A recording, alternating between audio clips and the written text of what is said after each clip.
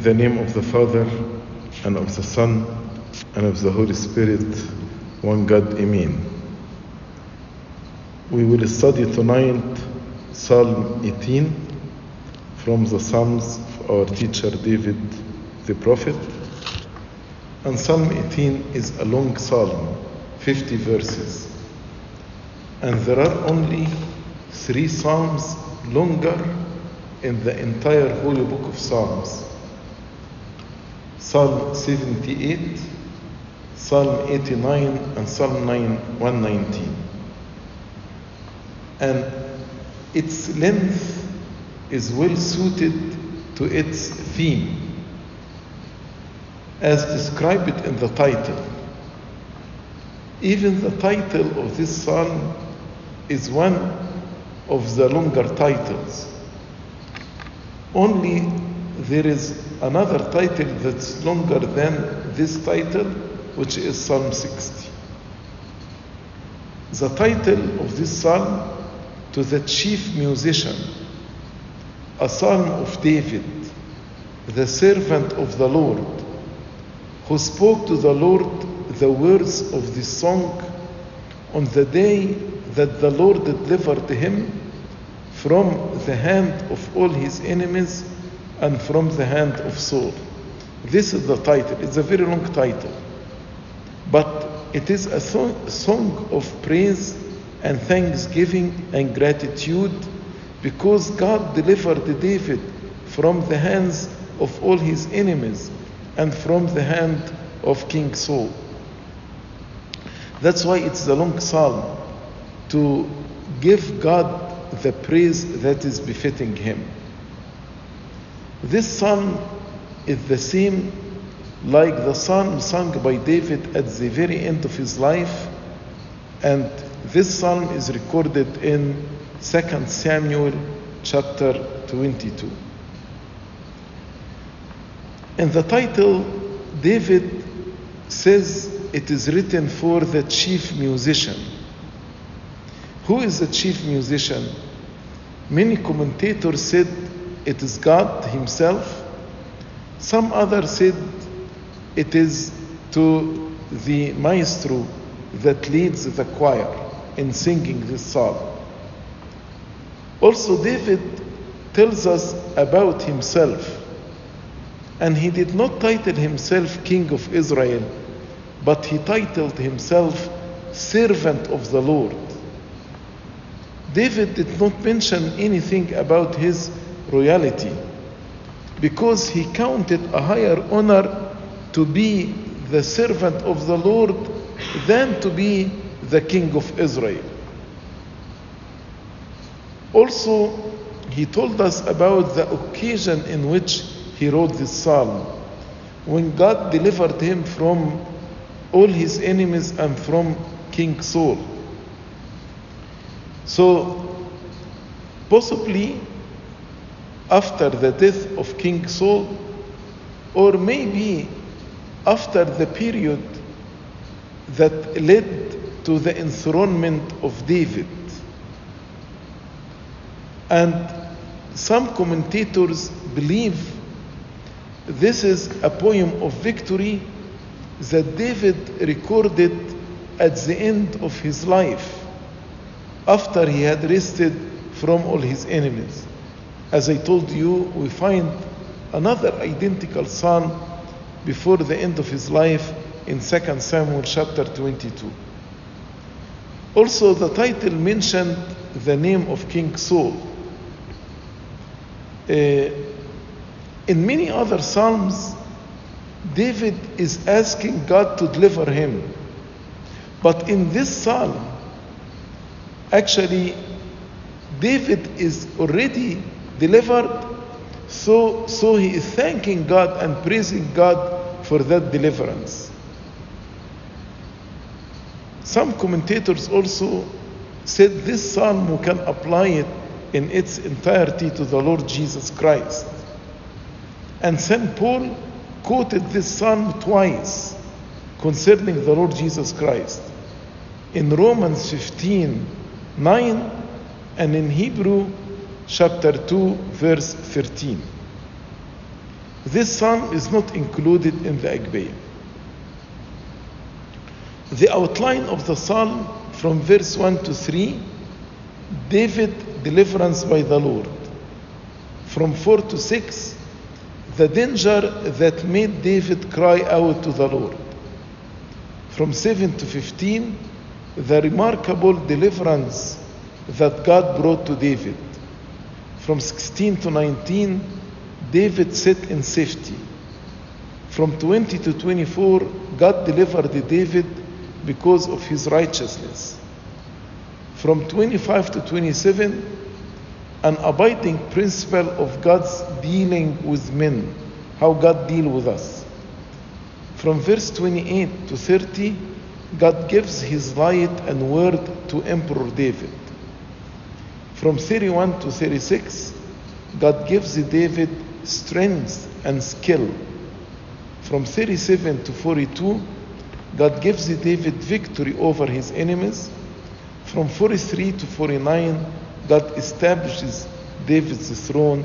And the last verse, 50, God blesses his anointed, the king. So let's start from verse 1. Verse 1. I will love you, O Lord, my strength. The opening of this psalm is very remarkable.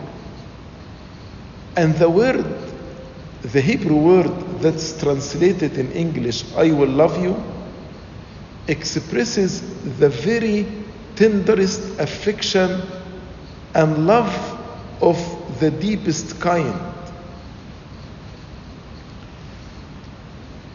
And this was a declaration made in a season of great triumph after David was delivered from all his enemies. He composed this psalm. I told you there is another identical psalm in 2 Samuel 22, but this first verse you will not find it in 2 Samuel 22. St. Augustine comments on the verse 1 and says, Christ then and the church, that is the whole Christ, because Christ is the head and we are the body. So Christ and the church say to the Father, I will love you, O Lord, my strength. I will love you, O Lord, by whom I am strong. So as if we are saying to God, we love you because you are the source of our strength. Verse 2. The Lord is my rock and my fortress and my deliverer, my God, my strength in whom I will trust, my shield and the horn of my salvation, my stronghold. He gave many titles here to God.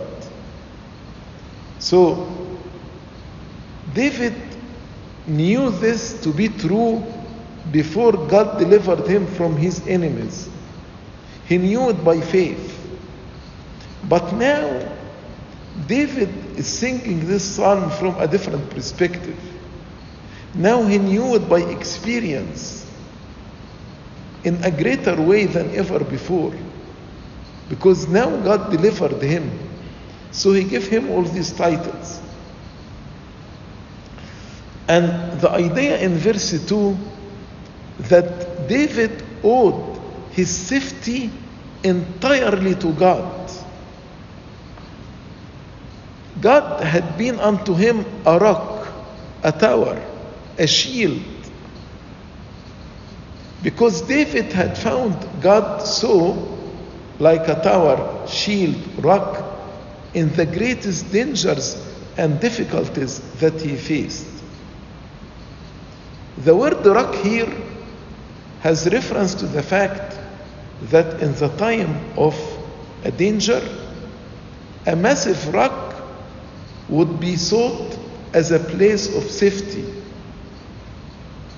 The men usually try to hide and to escape from their enemies behind a massive rock. And the word fortress means a place of defense, a place so strengthened that an enemy could not approach it, a place where one is safe. Also, he said to the Lord, "You are my deliverer," because God delivered him out of all afflictions, of all temptations, out of the hands of all his enemies.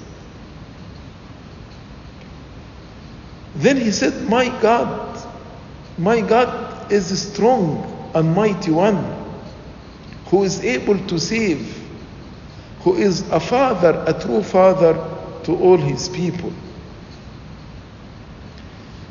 God for David was the one who empowered to him to survive against his enemies and to defeat them. That's why he called him my shelter, my refuge, a place of strength and safety, the one who made for me a way to escape from my enemies. Those who truly love God may thus triumph in Him and may have confidence to call upon Him. As he said, "The Lord is my rock, my fortress, my deliverer, my God, my strength, in whom I will trust." In whom I will trust.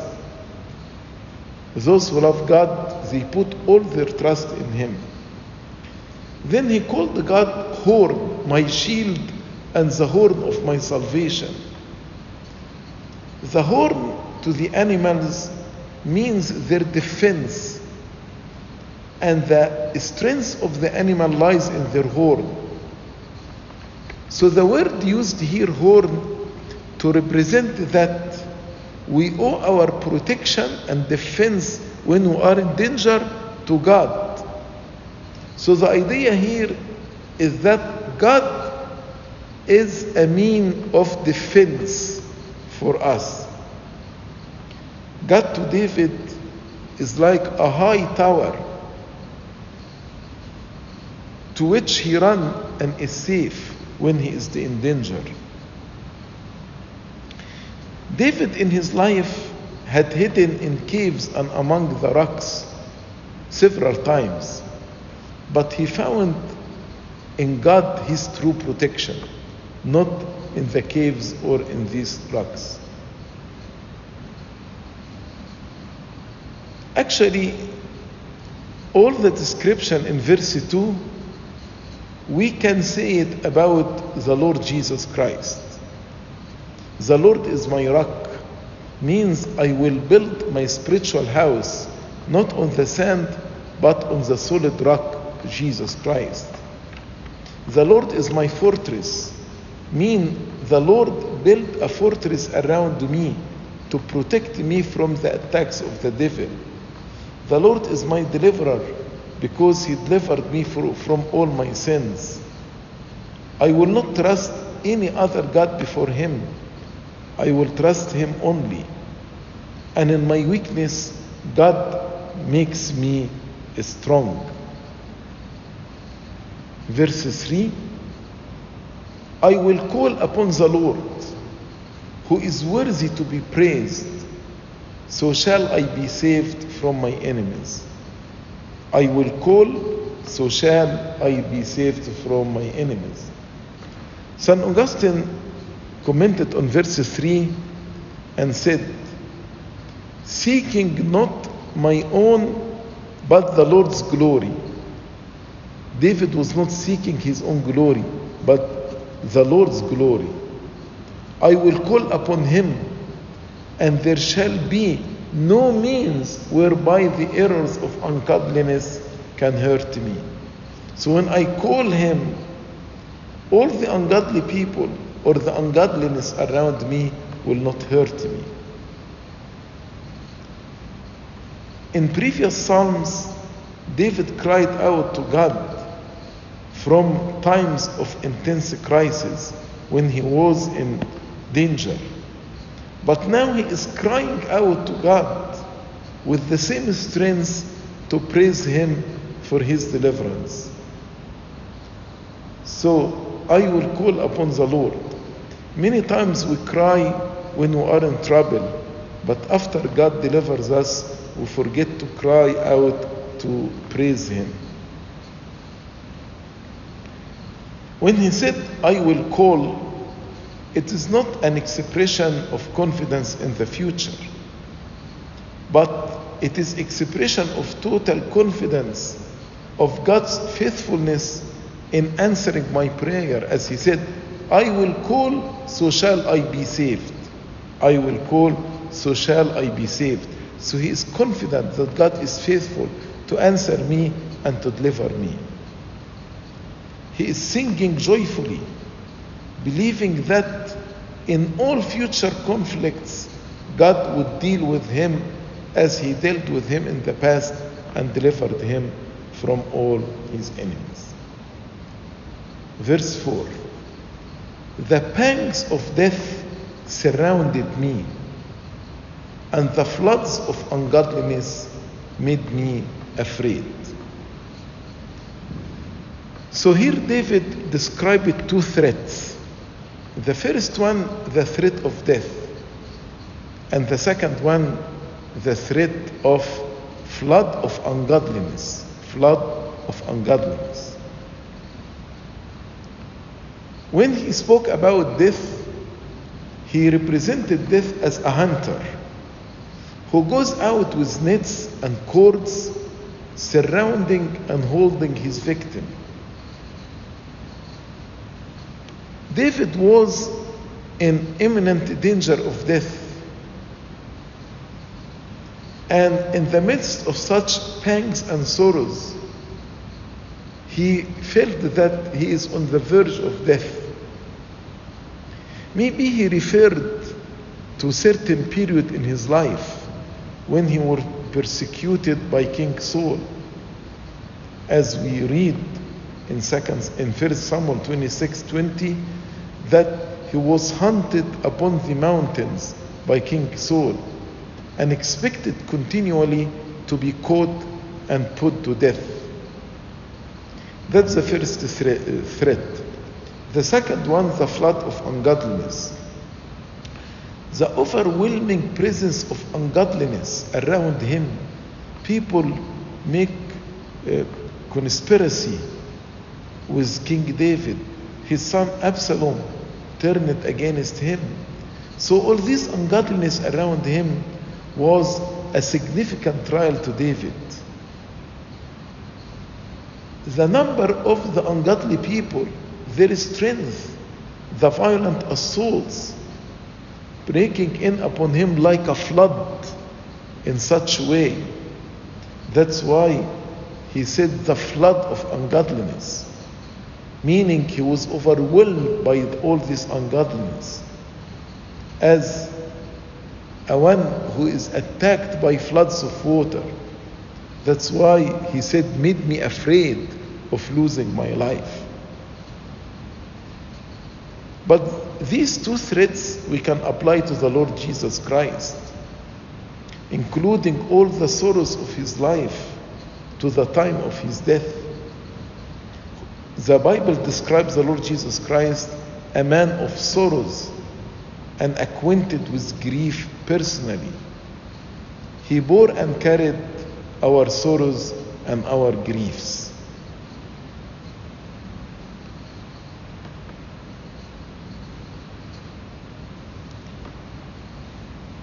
The main sorrow that the Lord suffered was in the Garden of Gethsemane, when he was about to carry all our sins. This is the cup that he drank. He became a sin, as St. Paul said, and he became a curse. Verse 5, the sorrows of Sheol surrounded me. The snares of death confronted me.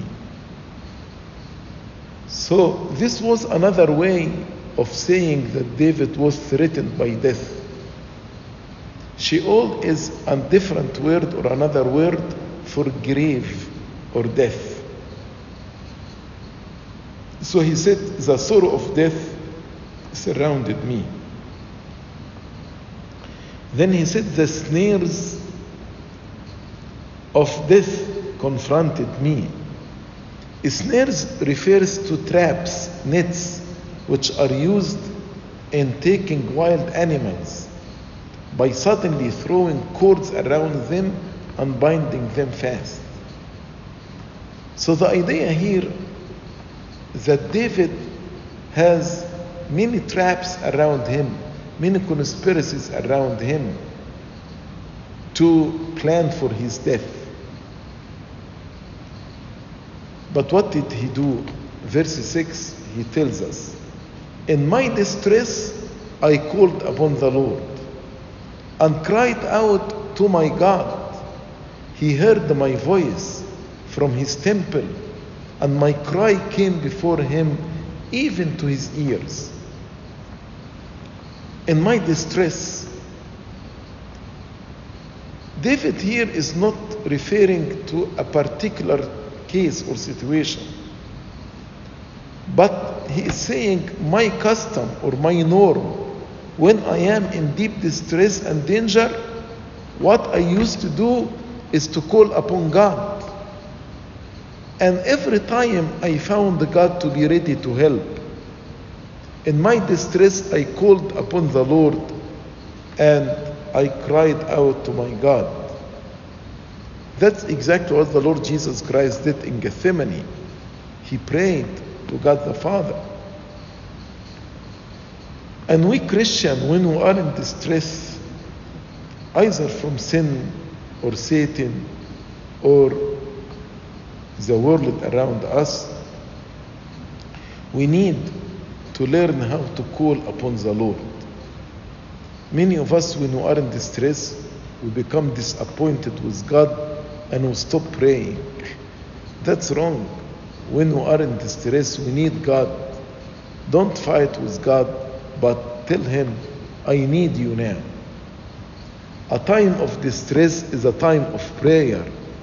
And what a great privilege we have as Christians, that we can call God during the time of stress and He will hear us. We as Christians, we have this throne, the throne of God, to come to when we are in distress, to ask for grace and mercy to help ourselves in the time of need. And always, always, we will find our God to sympathize with us and to help us. And our God is omniscient, omnipotent, omnipresent, knows our need, and He is ready to help us. David said, I called upon the Lord and cried out to my God. He heard my voice from His temple. Which temple? The temple of Jerusalem was not built during the time of David. So the temple here means his dwelling place, his heaven. David knew that God had a temple, a heavenly temple, which was the model of the tabernacle that Moses built, and later was also a model for the temple of Solomon. So he means God heard my prayer from heaven. St. Paul, when he spoke about the Lord Jesus Christ in Gethsemane, he said in Hebrews 5 verse 7, who Jesus in the days of his flesh, when he had offered up prayers and supplications with vehement cries and tears to him, to the Father, who was able to save him from death and was heard because of his godly fear. The cry of our Lord Jesus Christ was heard. How did we know? Because of his resurrection from the dead and obtaining the glory and the kingdom. St. Augustine comments on verse 6 saying, God heard from my heart where he dwells. So God dwells in my heart. So when we cry to God, God hears from my heart my voice, and my cry is in his sight, and my cry in his sight entered into his ears. Meaning, my cry which I utter, not in the ears of men, but inwardly before him himself, entered into the ears of God. Then, starting from verse 7, how God answered. God actually made a storm to answer David. He turned heaven and earth to deliver David. So verse 7, then the earth shook and trembled. The foundation of the hills are also quaked and were shaken because he was angry. So the sudden outbreak of the storm is the divine answer to the prayer of David. The coming of God for deliverance of his servant David is also a coming to judge his enemies. That's why he came with anger. The Lord is fast, speedy, haste, prompt to rescue his children. And the anger of God against the enemies of David produced the entire disturbance which he is describing, the entire disturbance in the whole world. And I want you to know how the most solid and immovable things feel the power of supplication. The earth shook and trembled. The foundation of the hills also quaked and were shaken because God was angry. And when we read the earth shook and trembled, this actually happened when the Lord Jesus Christ was on the cross, after Christ called upon the Father. Earthquake and the earth shook. Not only that, but in Acts chapter 4, when Christians were praying together, the place where they were assembled was shaken. This is the power of prayer. The earth was shaken is a symbol or a sign of the presence of God among us. Prayer has shaken houses, opened prison doors, as happened with Paul and Silas and Peter, and made hard, unyielding hearts to tremble. The shaking and trembling of earth is used as a symbol of the presence of God, also as a symbol of the greatness of His majesty. Verse 8, smoke went up from his nostril, and devouring fire from his mouth. Coals were kindled by it. Smoke from his nostril, consuming fire from his mouth, coals were kindled by it. This description of a smoke arising or coming from his nostril and fire breaking forth from his mouth, in a figurative way, symbolizes the greatness of the anger of God.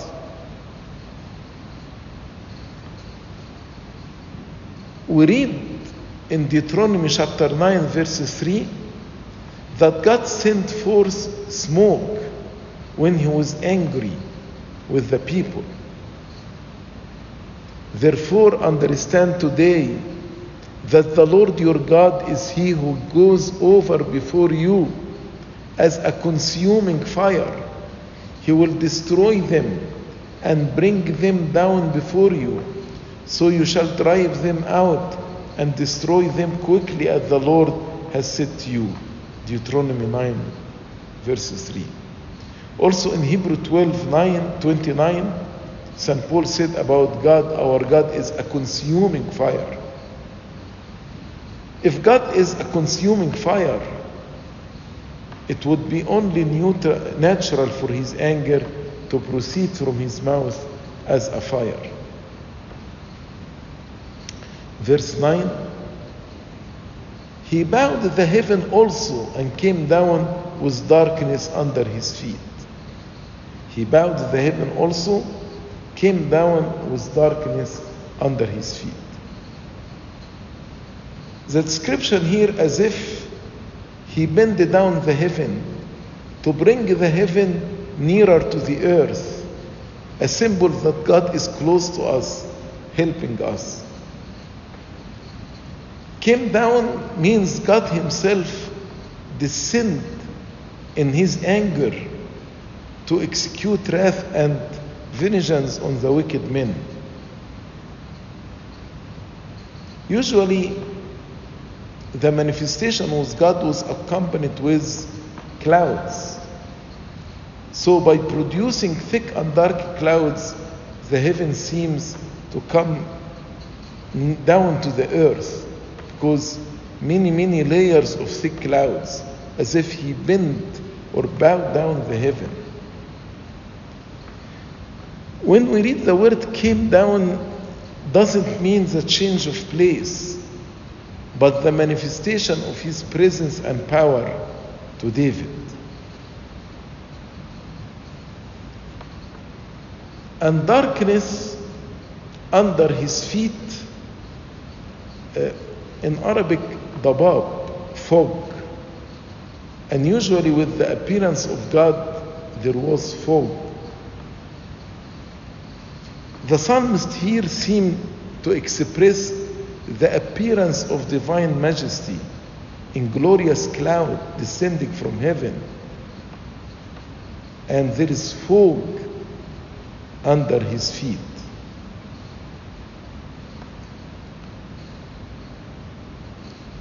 Many actually church fathers said verse 9 also about the incarnation of the Son of God.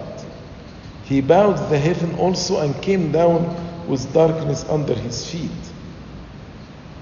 And usually we say this psalm in the month of Kiahk when we celebrate the incarnation of the Son of God.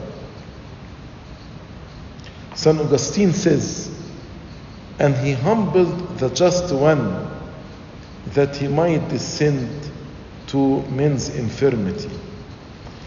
So the Father humbled his Son, Jesus Christ, that the Son may descend to our infirmity to save us.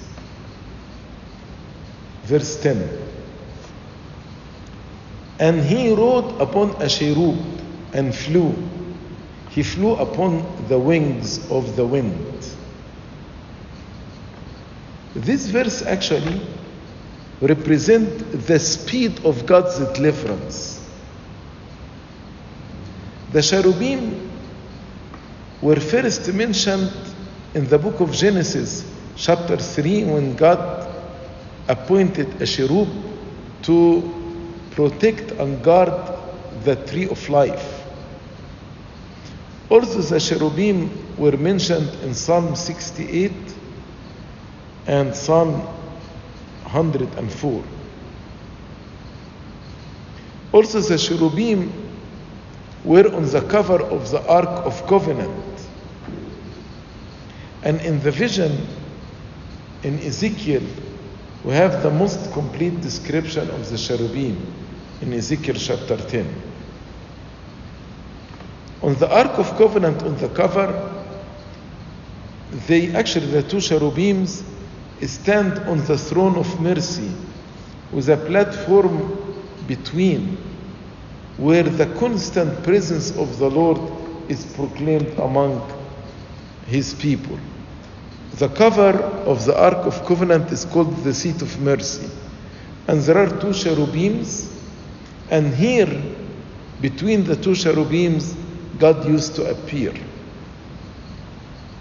The cherubim are heavenly creatures, creation full of life, characterized by their speed, their strength, and their courage. The sound of their wing is as the voice of the Almighty when He speaks. So when David said he rode upon a cherub and did fly, means God is ready to deliver His people very fast. He is ready to relieve the distress of His servant. He rode upon the wings of the wind, means there is no opposition, no obstruction. Like the difference between cars and trains, there will be obstruction in the road, traffic, but for aeroplanes, there is no obstruction. So here is the idea. He rode upon the wings of wind, means nothing will stop God from delivering us. Verse 11, He made darkness His secret place. His canopy around Him was dark waters and thick clouds of the skies.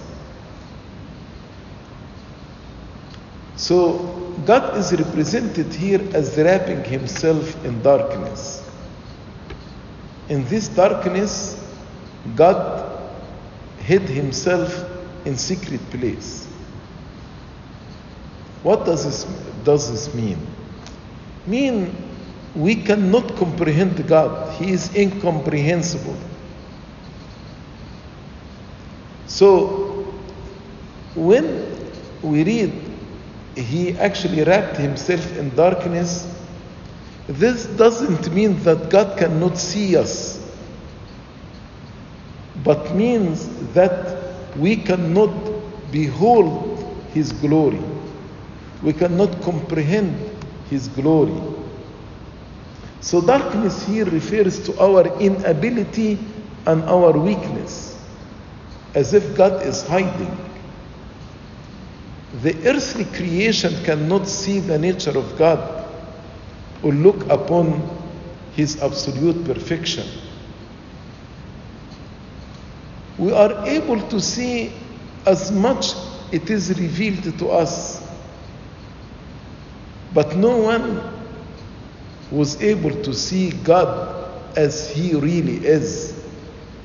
No one has seen God. His glory is invisible. His counsels are unsearchable. His proceedings are unaccountable. That's why all these things like clouds, darkness all around about Him. We don't know the way that He takes, even when He is coming toward us in ways of mercy. That's what verse 11 means. He made darkness His secret place. His canopy around Him was dark waters and thick cloud of skies, means we cannot comprehend Him. St. Augustine says, and has settled the obscurity of the sacraments. Who can understand the sacrament? How the bread and wine change into body and blood? And the hidden hope in the heart of believers, where He might lie hid and not abandon them. So the hidden hope in us, as if He is hiding in darkness. In this darkness too, wherein we yet walk by faith and not by sight. The fact that we don't see Him, but we believe in Him and we see Him by faith only, according to St. Augustine, this also can be the darkness. As long as we hope for what we see not, and with patience wait for it. We hope for invisible things that are not seen. So things are not seen like in darkness, but we wait for it by patience. Verse 12, from the brightness before Him, his thick clouds passed with hailstones and coals of fire. So here God reveals himself by sudden light. And this sudden light, like the lightning, is the means of his terrible wrath. So as if a storm, there is darkness, clouds, wind, and then David saw lightning. Lightning means God is coming to judge the people. As we read in Joshua chapter 10 verse 11, and it happened as they fled before Israel and were on the descent of Beth Horon, that the Lord cast down large hailstones from heaven on them as far as Azekah, and they died. They were more who died from the hailstone than the children of Israel killed with the sword. So here David, actually remembering what God did with Joshua, as we read it in Joshua 10:11, the hailstone. So in this storm, darkness, thick clouds, fog, there is lightning, and then hailstone descend. From the brightness before him, his thick cloud passed with hailstones and coals of fire. In Psalm 78:47, he destroyed their vines with hail and their sycamore tree with frost.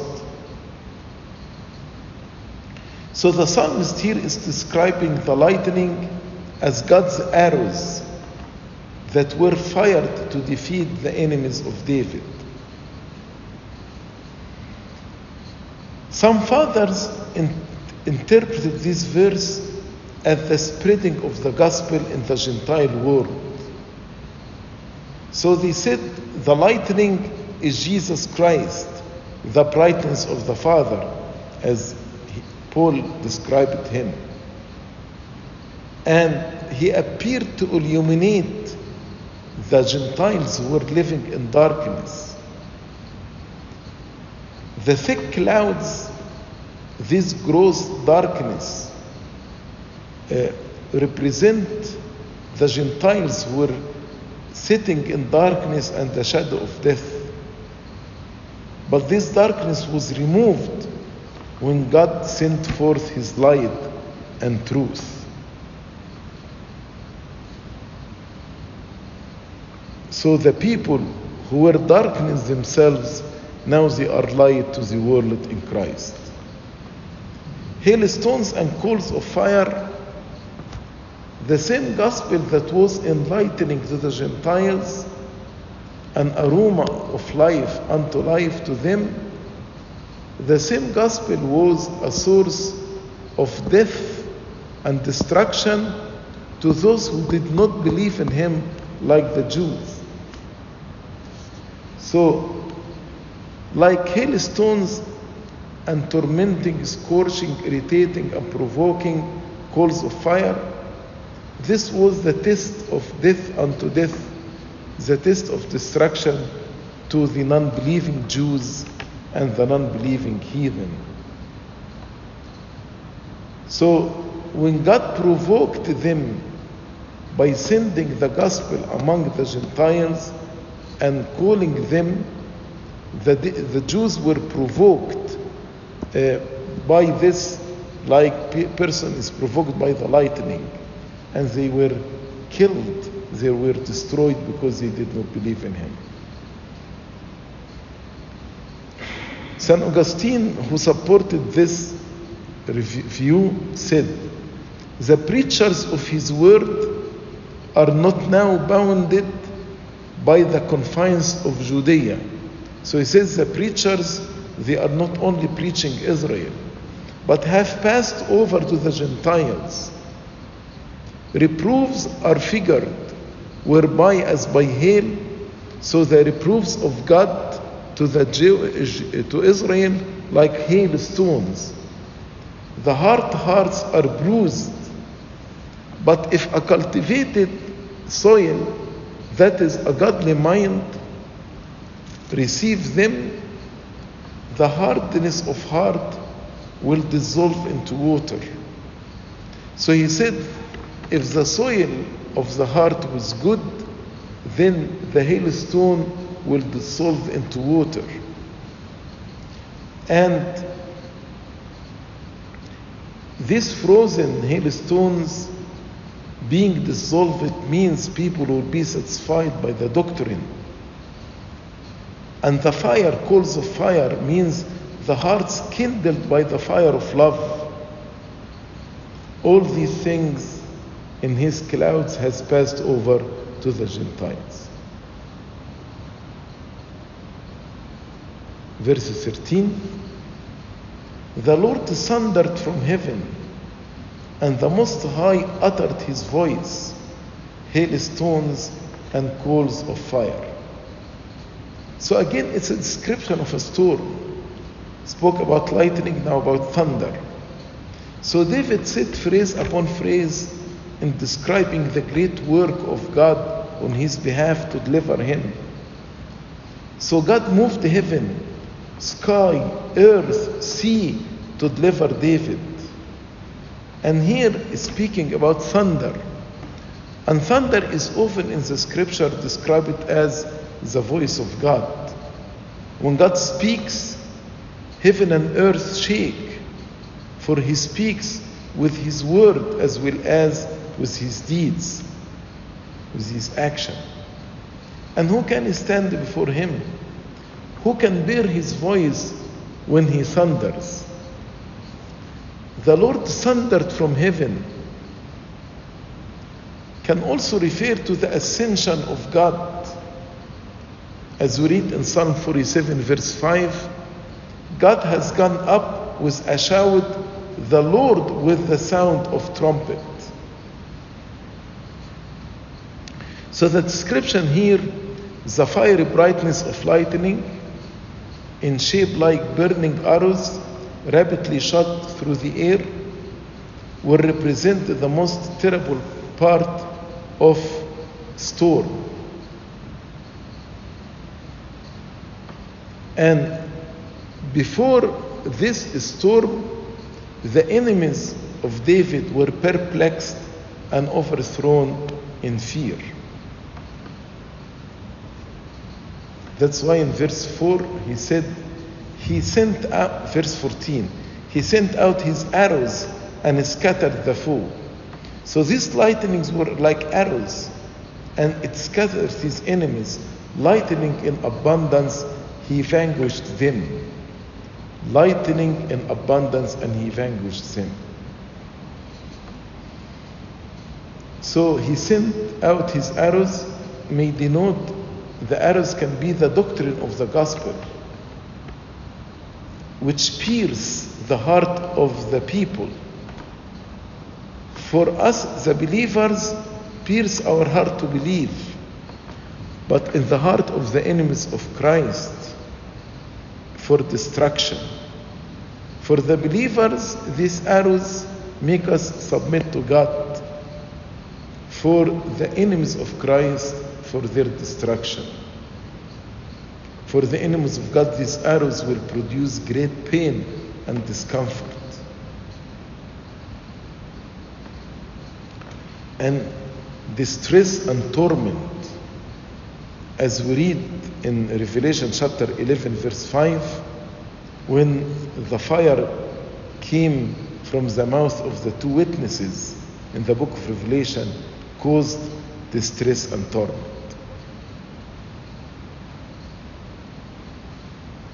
Also, these arrows can represent the judgment of God. The arrows can be famine, plagues, sword, which God sent actually upon Israel when they displeased him. These arrows scattered the enemy.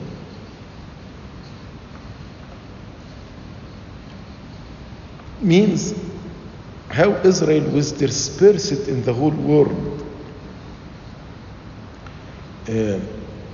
when they rejected Christ, they were scattered in the whole world. Verse 15, which will be the last verse in our Bible study tonight. Then the channels of the sea were seen. The foundations of the world were uncovered at your rebuke, O Lord, at the blast of the breath of your nostrils. So, for rescuing David, the waters was divided till the very channels were seen. The earth was split till the foundation of the earth were discovered.